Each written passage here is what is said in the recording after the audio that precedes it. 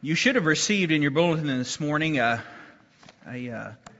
little handout here, and this is not necessarily for today's message. This is basically just something for you to keep in your Bible kind of as a reference as we study through the book of Revelation, and it may be something you want to study a little bit at home or just look over or just have handy kind of as a reference, and that's all that really is, just something to help you out, and so use it to the benefit. Use it for your benefit however you can. Well, let's turn in our Bibles this morning to the book of Revelation as we begin our study. British Prime Minister Winston Churchill once described the former Soviet Union, he said, as a riddle wrapped in a mystery inside an enigma. That's the way he described the old Soviet Union. And I think a lot of people, when they look at or consider the book of Revelation, they may have a similar thought. How can anyone understand this difficult book? You start reading through it, it doesn't seem so difficult at first, and you read chapter 1 and chapter 2 and chapter 3, but then after that it kind of really gets difficult. And you say, what on earth is this about? And so it's kind of hard. Its contents are certainly something that require extra care to understand, extra concern, extra thought. There is no doubt about that. W.A. Criswell, the longtime pastor of the First Baptist Church of Dallas, served there for 50 years. And during that time there, he preached through the entire Bible, all the books of the Bible. But as he got ready to preach through the book of Revelation, he took a 6-month sabbatical from the church in order to devote a lot of extra time just to the preparation to preach through the book of Revelation. It just kind of shows the seriousness with which he took it and the level of difficulty that it often takes to thoroughly understand this book. Why study Revelation? I mean, some pastors and some teachers' approach to the Bible is that we need to just focus on the here and now. God's concerned with what we're doing right here today. And all those other things are going to take care of themselves. All of those other areas are going to unfold the way that God intended anyway, whether we understand them or not. Maybe you've thought that yourself. I've thought that at times. I thought, well, if I don't quite understand this, it's okay. But God gave it to us for a reason, right? And we need to understand it. First reason that we need to study the book of Revelation is this. Revelation is the only book in all the Bible for which God pronounces a beatitude for those who will read it, those who will study it. We see in chapter 1 and verse 3, blessed is the one who reads, and blessed are those who hear the words of this prophecy. Blessed means happy. Blessed means that God is content with us in what we're doing if we will read and we will study and we will hear the words of this prophecy. Number 2, second reason we should study the book of Revelation.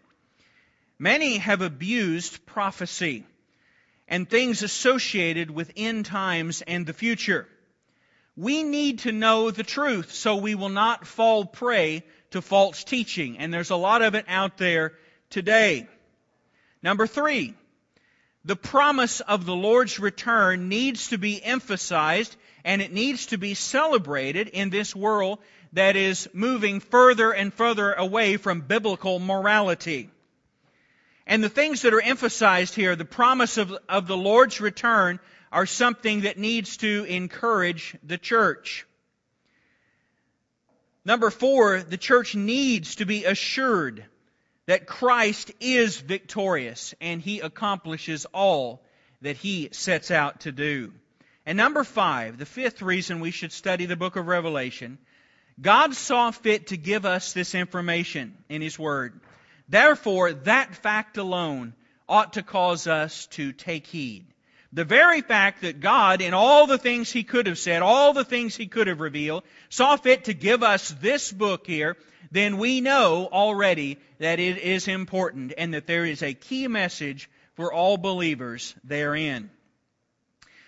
There are 4 major approaches to this book. I'm going to give these to you just quickly, and we probably won't refer to these terms ever again, but I just want you to know what they are and how that many approach this, because as I stand here now, some of you have different study Bibles, and you're going to say at points, well, you know, what you're saying may be a little bit different than what's being said in my study Bible. Or if you go home and you look in a commentary and you see that, well, this guy seems to say something completely different. I just want you to understand that there are four major approaches to understanding the book of Revelation. Number one is what's called preterist.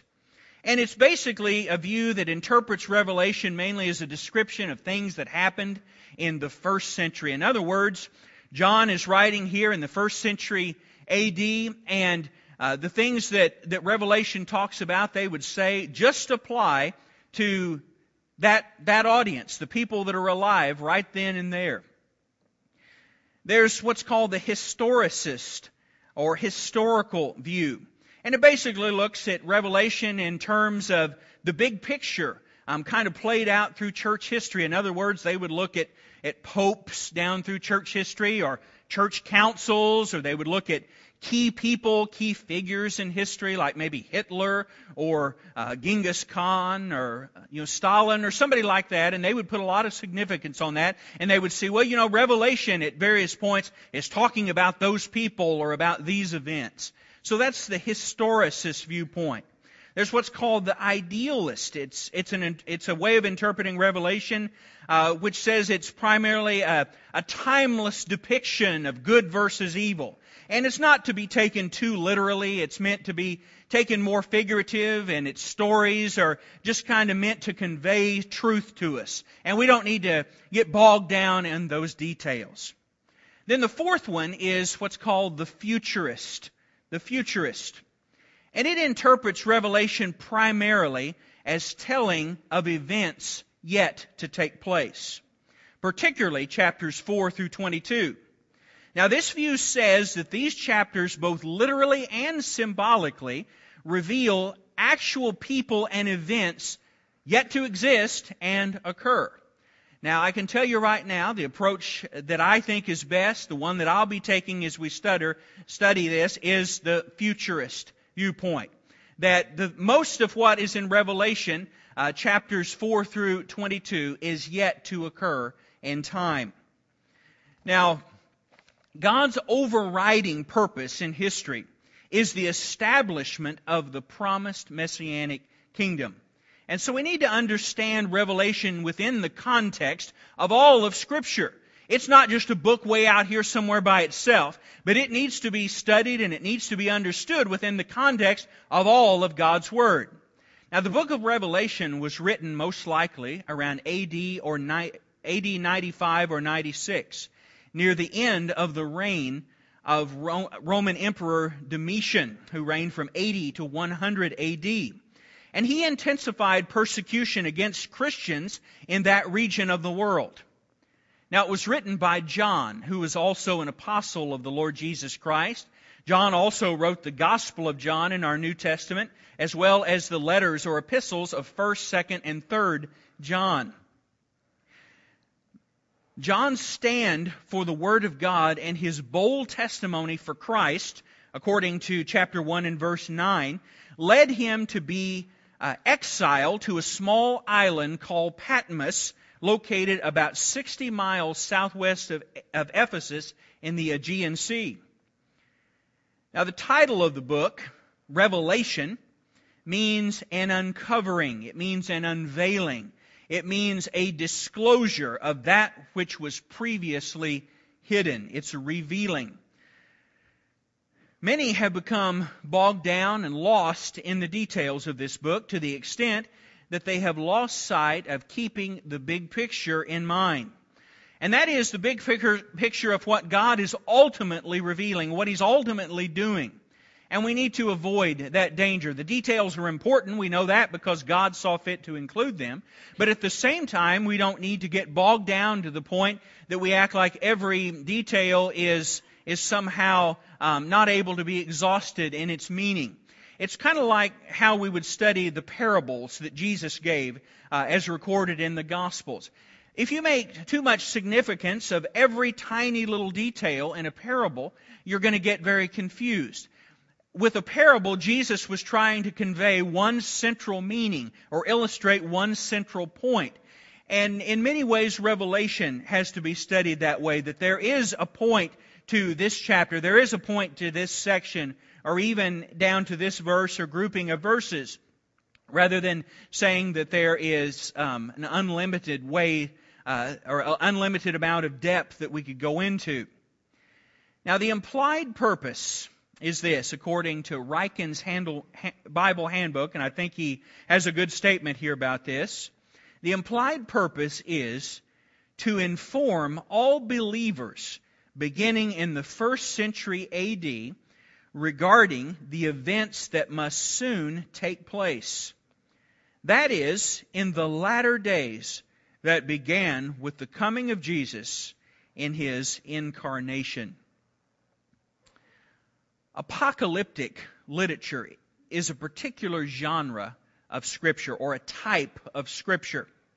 It comes from the Greek word apocalypsis, and it basically is translated revelation. That's where we get the title of the book from, is from the Greek word apocalypsis.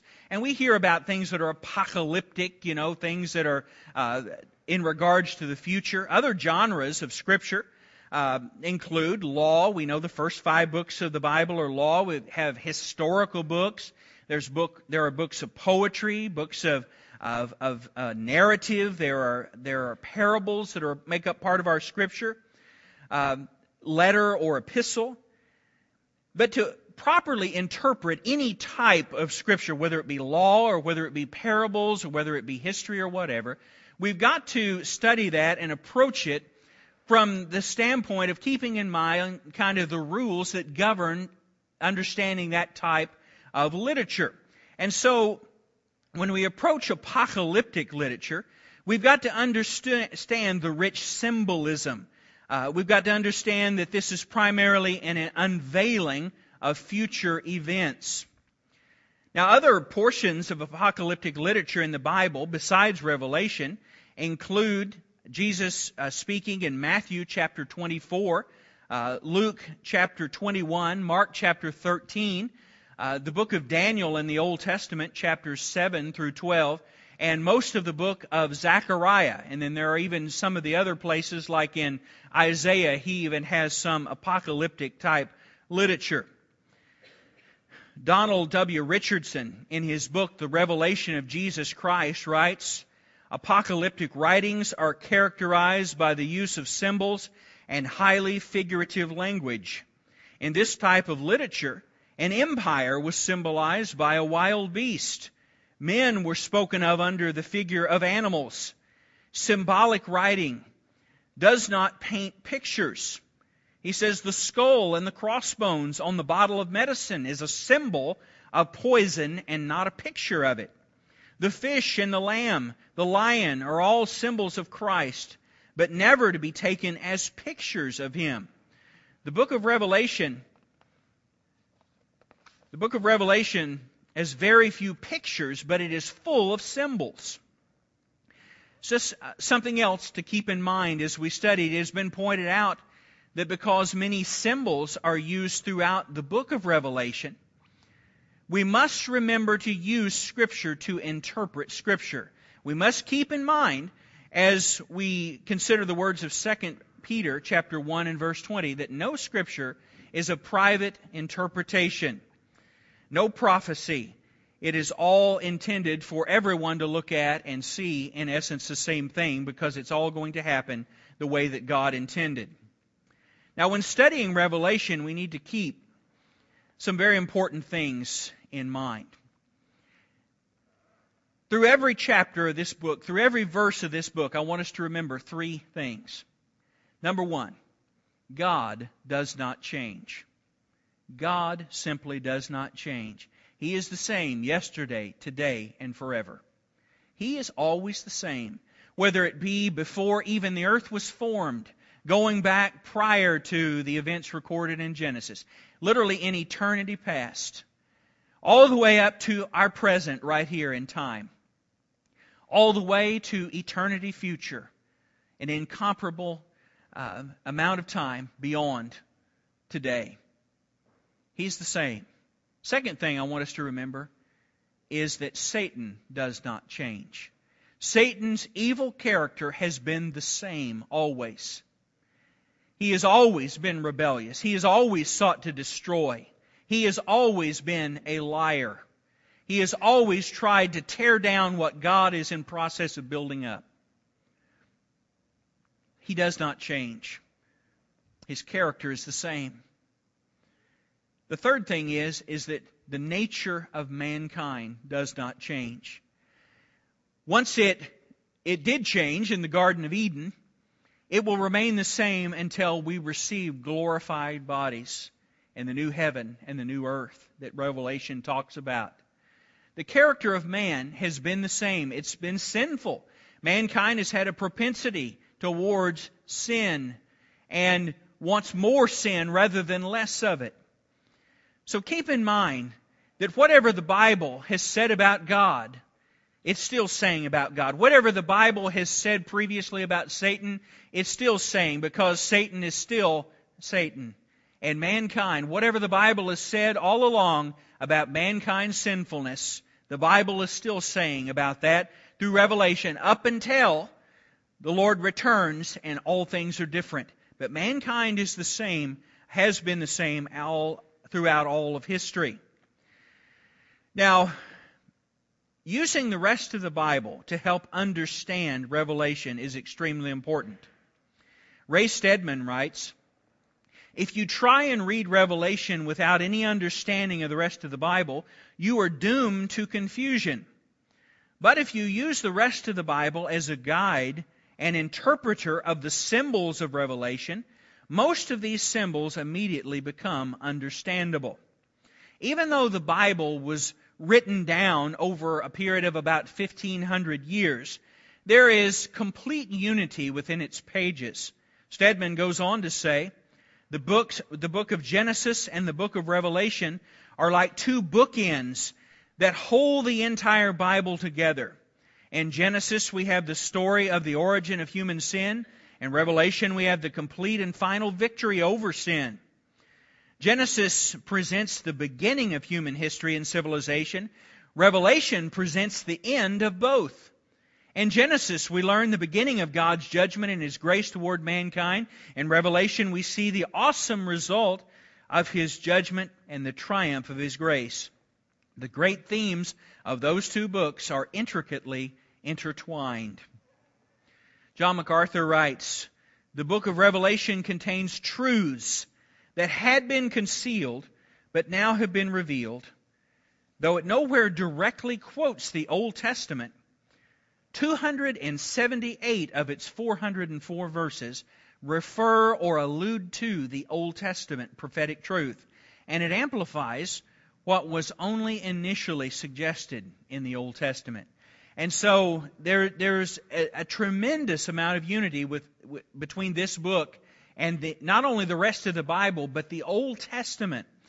And there's really more prophecy outside of the book of Revelation in the Old Testament than there actually is in the New Testament. You get maybe a chapter here and there. Really, when you come right down to it, Matthew chapter 24, Mark 13, and Luke 21 are basically each of those gospel writers' account of the very same thing. It's what's called Jesus' great eschatological discourse, in other words, dealing with final things.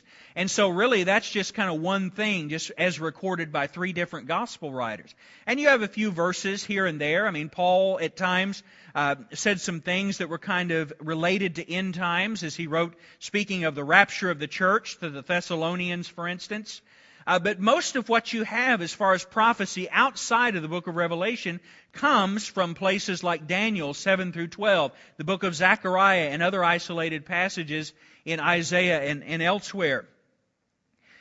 Now, as we come now to the book, I invite you to take your Bibles and let's stand as we read verses 1 through 3 of this book. Revelation chapter 1, verses 1 through 3. The revelation of Jesus Christ, which God gave Him to show His servants things which must shortly take place. And He sent and He signaled it by His angel, to his servant John, who bore witness to the word of God and the testimony of Jesus Christ, to all things that he saw.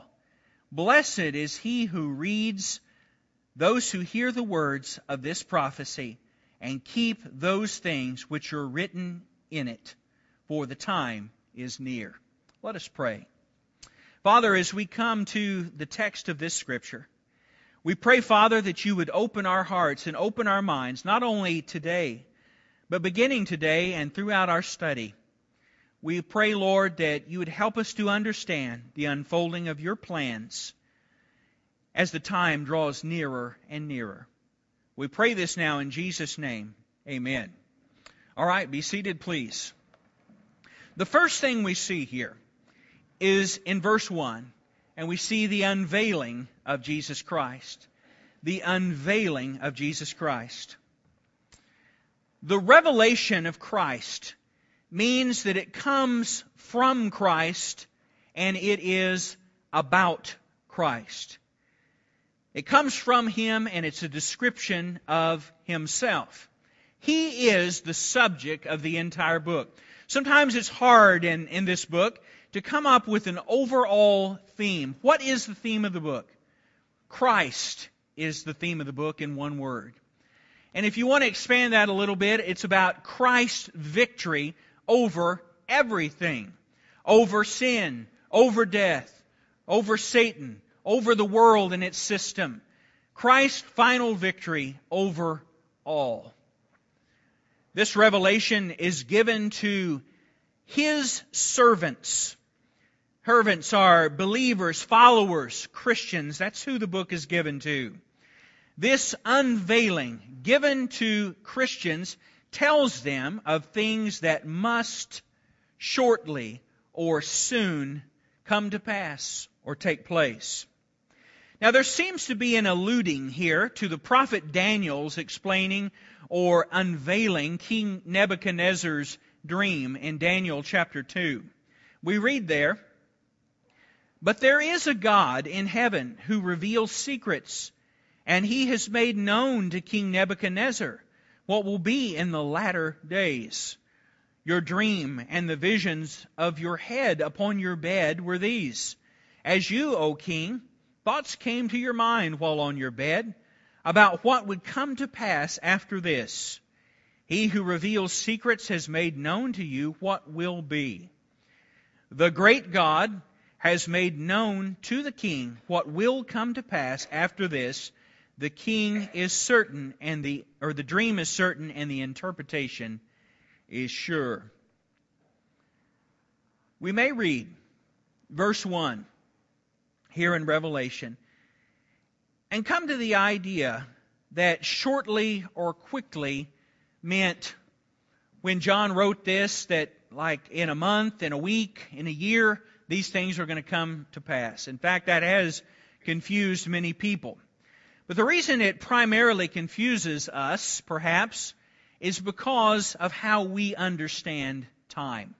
Time is more or less irrelevant to God, especially as compared with how it is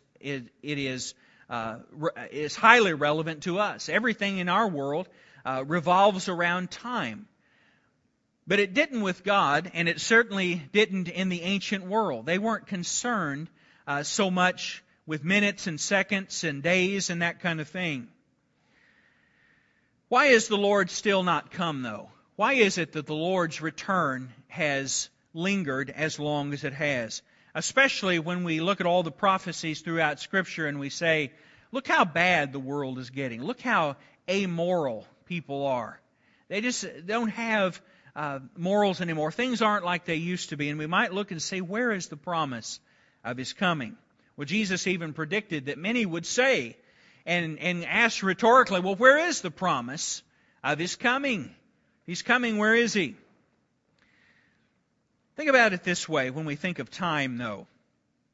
We may say to someone, well, give me a minute, or wait a minute. And what do we really mean when we say that? Well, we don't mean a literal minute, and we don't hit a stopwatch on our watch and literally give them 60 seconds and then start again. What that means, translated, is give me a little while, or I'll be there in a little while. That's what give me a minute means. Or we may say give me a second, and that doesn't mean a literal second. That means a shorter period of time. And so when you think about God being eternal, you think about God not having a beginning or an end, that's a long time. That's an incomprehensible amount of time. That's a concept that we can't wrap our finite minds around. And so when John here writes under the inspiration of the Spirit of God, in a little while, or things that must shortly come to pass, indeed it is short to an eternal God. Whether it be 2,000 years as we measure time, or whether it be 5,000 years, or whatever it ends up being until the Lord's return. I mean, if you live to be 1,000 years old, we have the example of Methuselah in the Old Testament in the book of Genesis, who was said to have lived 969 years. How long would a 20-year period been in the life of a person over 900 years old? It would not have seemed very long. And so you get the idea, the longer you live, many of you know this, as you get older, it's something that happened 10 years ago, seems like it was yesterday. The older we get, the longer we exist, time looks different. But when we're younger, a year seems like it takes forever to roll around. We're talking about an eternal God here who had no beginning. And so 2,000 years is nothing. In fact, we're even told in Scripture, in 2 Peter chapter 3, that time does not mean anything to God like it does to us, because, but beloved, do not forget this one thing, that with the Lord 1 day is as 1,000 years, and 1,000 years is as 1 day. God is not concerned with clocks. God is concerned with times. God is concerned with the times. We read in Galatians chapter 4 and verse 4, but in the fullness of God's time, He sent forth His Son. In other words, it had more to do with the conditions in the world at that time being right and being as God had planned, much more than it had to do with, okay, I have had this date circled on my calendar for a long time, now I'm going to send my Son. Christ's second return, His second coming, is not a date that God has circled in His calendar. Although it may be a date, it will be a date probably as we as human beings measure time. But looking at it from God's perspective, it has nothing to do with what year it is, or what month it is, or what day it is. It has to do with the times, or it has to do with the conditions of things. When John wrote of that which shortly must take place, he was alerting the reader to the fixed and eternal promise of God's truth and to the certainty of the events spoke of in this book. It wasn't about time, it was about certainty. All of these things were communicated by His angel or His messenger.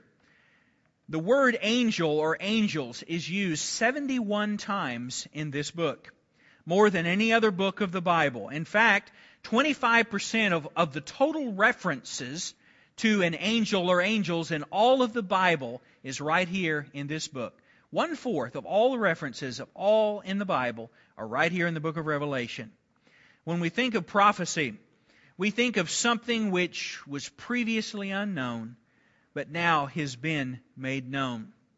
Commentator John P. Newport writes, prophecy is like a lamp, shining in a dark place. The ancient lamp was a small clay vessel, which one could hold in one's hand. The lighted vessel would show a person how to find his way down a dark path or a dark street, but would not illumine the distant horizon in detail.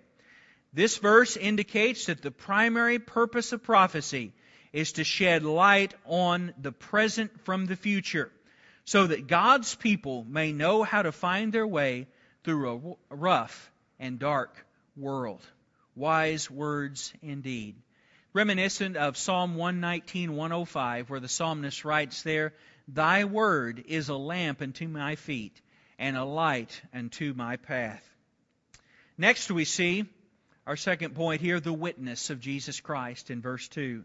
The witness of Jesus Christ. The whole reason John was exiled to the island of Patmos was because of the fact that he bore witness to the Word of God and his testimony of Jesus Christ to all things that he saw. Not merely limited to just this book, although it primarily in this context is talking about the book of Revelation, but the book of Revelation was also building upon what John already knew after being a disciple of the Lord Jesus and after penning the words of the Gospel of John, the Gospel account, and also the letters of 1st, 2nd, and 3rd John. So John had all this in mind. He had so much full. His mind was full. His heart was full. And he couldn't stop preaching. He simply was out there proclaiming on a daily basis the Word of God. And Domitian didn't like that. He was causing unrest. He was causing an upheaval, turmoil in the kingdom. He was a nuisance. He was an irritant to that Roman emperor having his way and having control. He saw him as a threat. John Bunyan, the author of Pilgrim's Progress, was told that he must stop preaching or face being imprisoned. Well, he wouldn't stop preaching, and he was imprisoned. And he was told repeatedly, if you'll stop preaching, if you'll promise to not preach anymore, we'll let you out of prison.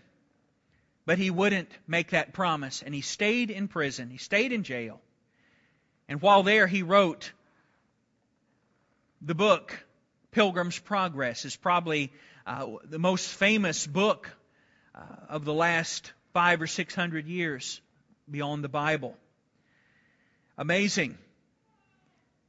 When he mentions the Word of God, John is bearing witness about his personal encounter with the coming glory of Jesus Christ, which will be given to His church, according to Revelation chapter 22 and verse 16. And notice finally our third point we see from verse 3, the blessing from Jesus Christ. The blessing from Jesus Christ. In verse 3 we have a beatitude. The word beatitude means beautiful attitude. It's reminiscent here of Matthew chapter 5, the classic giving of Jesus' beatitudes. Blessed are the poor in spirit. Blessed are the meek. Blessed are they that mourn. Those kind of things. Each begins with the word blessed or happy as a synonymous term for blessed. Verse 3 is the first of 7 beatitudes that are given in the book of Revelation. There's one in chapter 14, one in 16, one in 19, two in chapter 20, and then in chapter 22. This is also the first of 7 groupings together of 7 items throughout the book, which is very interesting. All throughout Scripture, the number 7 is a number of completeness. God's number is said to be 7. And so there's 7 groupings of 7 things in this book. Very interesting indeed.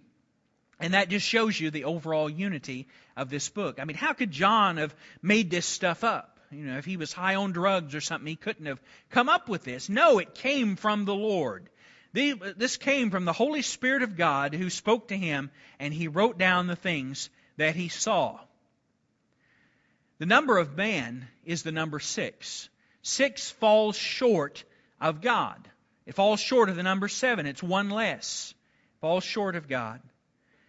And when we get to where we study about the mark of the beast or the number of man, the number of man threefold. Sort of like God is Father, Son, and Holy Spirit, the unholy Trinity. The number 3 is significant in that it's the number of man threefold, 666. So numbers are actually more important in our study of Revelation than they often are in other parts of the Bible. They are symbolic. They have meaning. They represent something. Now, the specific blessing in chapter 1 and verse 3 is given to those who read and obey it. Also to those who keep or hold these things that are testified about by John. The last phrase, "for the time is near," conveys a tremendous sense of urgency. For all of time, the admonition of God's people is to live for Christ in light of God's truth, because indeed the time is near.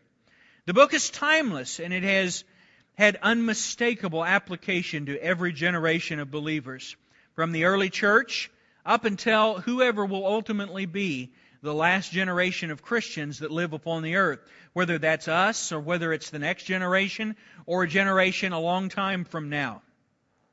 Commentator Richard Brooks writes, "All things will and must lead to the final manifestation of Christ in all of His glory." Just a final thought for this introduction to the book of Revelation comes from Robert Mounce. History is not a haphazard sequence of unrelated events, but a divinely decreed ordering of that which must take place. It is a logical and moral necessity arising from the nature of God and the revelation of His purpose in creation and in redemption. The urgency conveyed in this opening greeting here of chapter 1, verses 1 through 3, is a call for the church to take heed and to listen. And for those who are lost and outside of the church, to come and be a part of the church of the Lord Jesus Christ. It's a call for all of us to get our spiritual house in order. Why? Because the time is near. I ask you this morning, with urgency, do you know the Lord Jesus Christ as your personal Savior?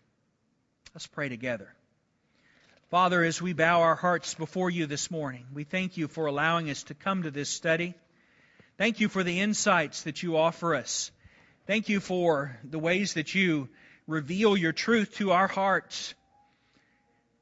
Father, we pray that you'd continue to do that. We need your help to understand a difficult book like Revelation. We can read through it and we can read through it again and again and still not understand it, it seems. That's why we need the Holy Spirit's help to help reveal your truth to us. Father, we see the urgency conveyed here by John, and how much more urgent. Lord, your word says that even as we see the day approaching, we need more urgency. We're also told in the book of Romans to do this knowing the time, that now is high time to awake out of sleep. For our salvation is nearer now than when we first believe. The night is far spent, the day is at hand. Let us cast off the wicked works of darkness and put on the garments of light. Father, we pray today that we would indeed be ready, that we would be diligent as we await your return. Let us be hardworking, doing all we can for the kingdom. Father, this world is passing away. It's like a speeding train or a bus or a car is zooming by us. That's this world. And it's headed for a cliff that it doesn't even know is there. And Father, the day's going to come, and it may be very quickly, that your church is going to be taken out of here, snatched away, caught away. And we need to be ready. And Father, as we study, we pray that you'd instill in each one of us a sense of great urgency, not only for us to get our own lives right, but to boldly proclaim to our friends and neighbors and family members the need to get their life right with you and get their spiritual houses in order. Father, there may be someone here today who doesn't know you as their personal Lord and Savior. And if the rapture were to take place today, they would miss The church would go and be caught up in the clouds of the sky, as the Bible says, but they would be left here because they don't know You as their Savior. Father, we're told that there's great urgency. And Father, we see daily the unfolding of so many schemes of men. We need You, Lord, now more than ever. Father, if there's anyone who doesn't know You, draw them unto Yourself, we pray, by the convicting power of Your Holy Spirit. Maybe there's some here who would say, I need to be a part of the church. I need to come and unite together with it. Serve God here, in this place, in this community. Maybe others would say, I need to come and just do business with God. I need to pray and I need to pour out my heart to Him and ask Him to help instill urgency within me. Lord, You know the needs in every heart right now. We ask that You'd work and move in our midst. We pray it in Jesus' name. Amen. As we stand together this morning and sing, won't you come? Come as we sing.